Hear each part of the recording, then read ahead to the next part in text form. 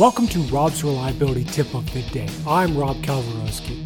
This week's tips focus around steam traps with my guest, Doug Wagen. If you haven't yet, check out my website, robsreliability.com, and here's today's tip.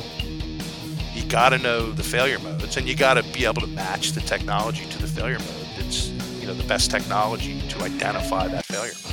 And it's the same thing with traps. You've got to be able to understand how they work, and it's easy to do that. You can go to trap manufacturers' websites, and you can see animated little videos of, all colorful, how the steam comes in, the trap gives off the energy, but the steam gives off the energy, and then it condenses back to liquid and discharges. So once somebody understands that, they at least can go out with it in the back of their mind, like, hey, here's how this thing's supposed to sound.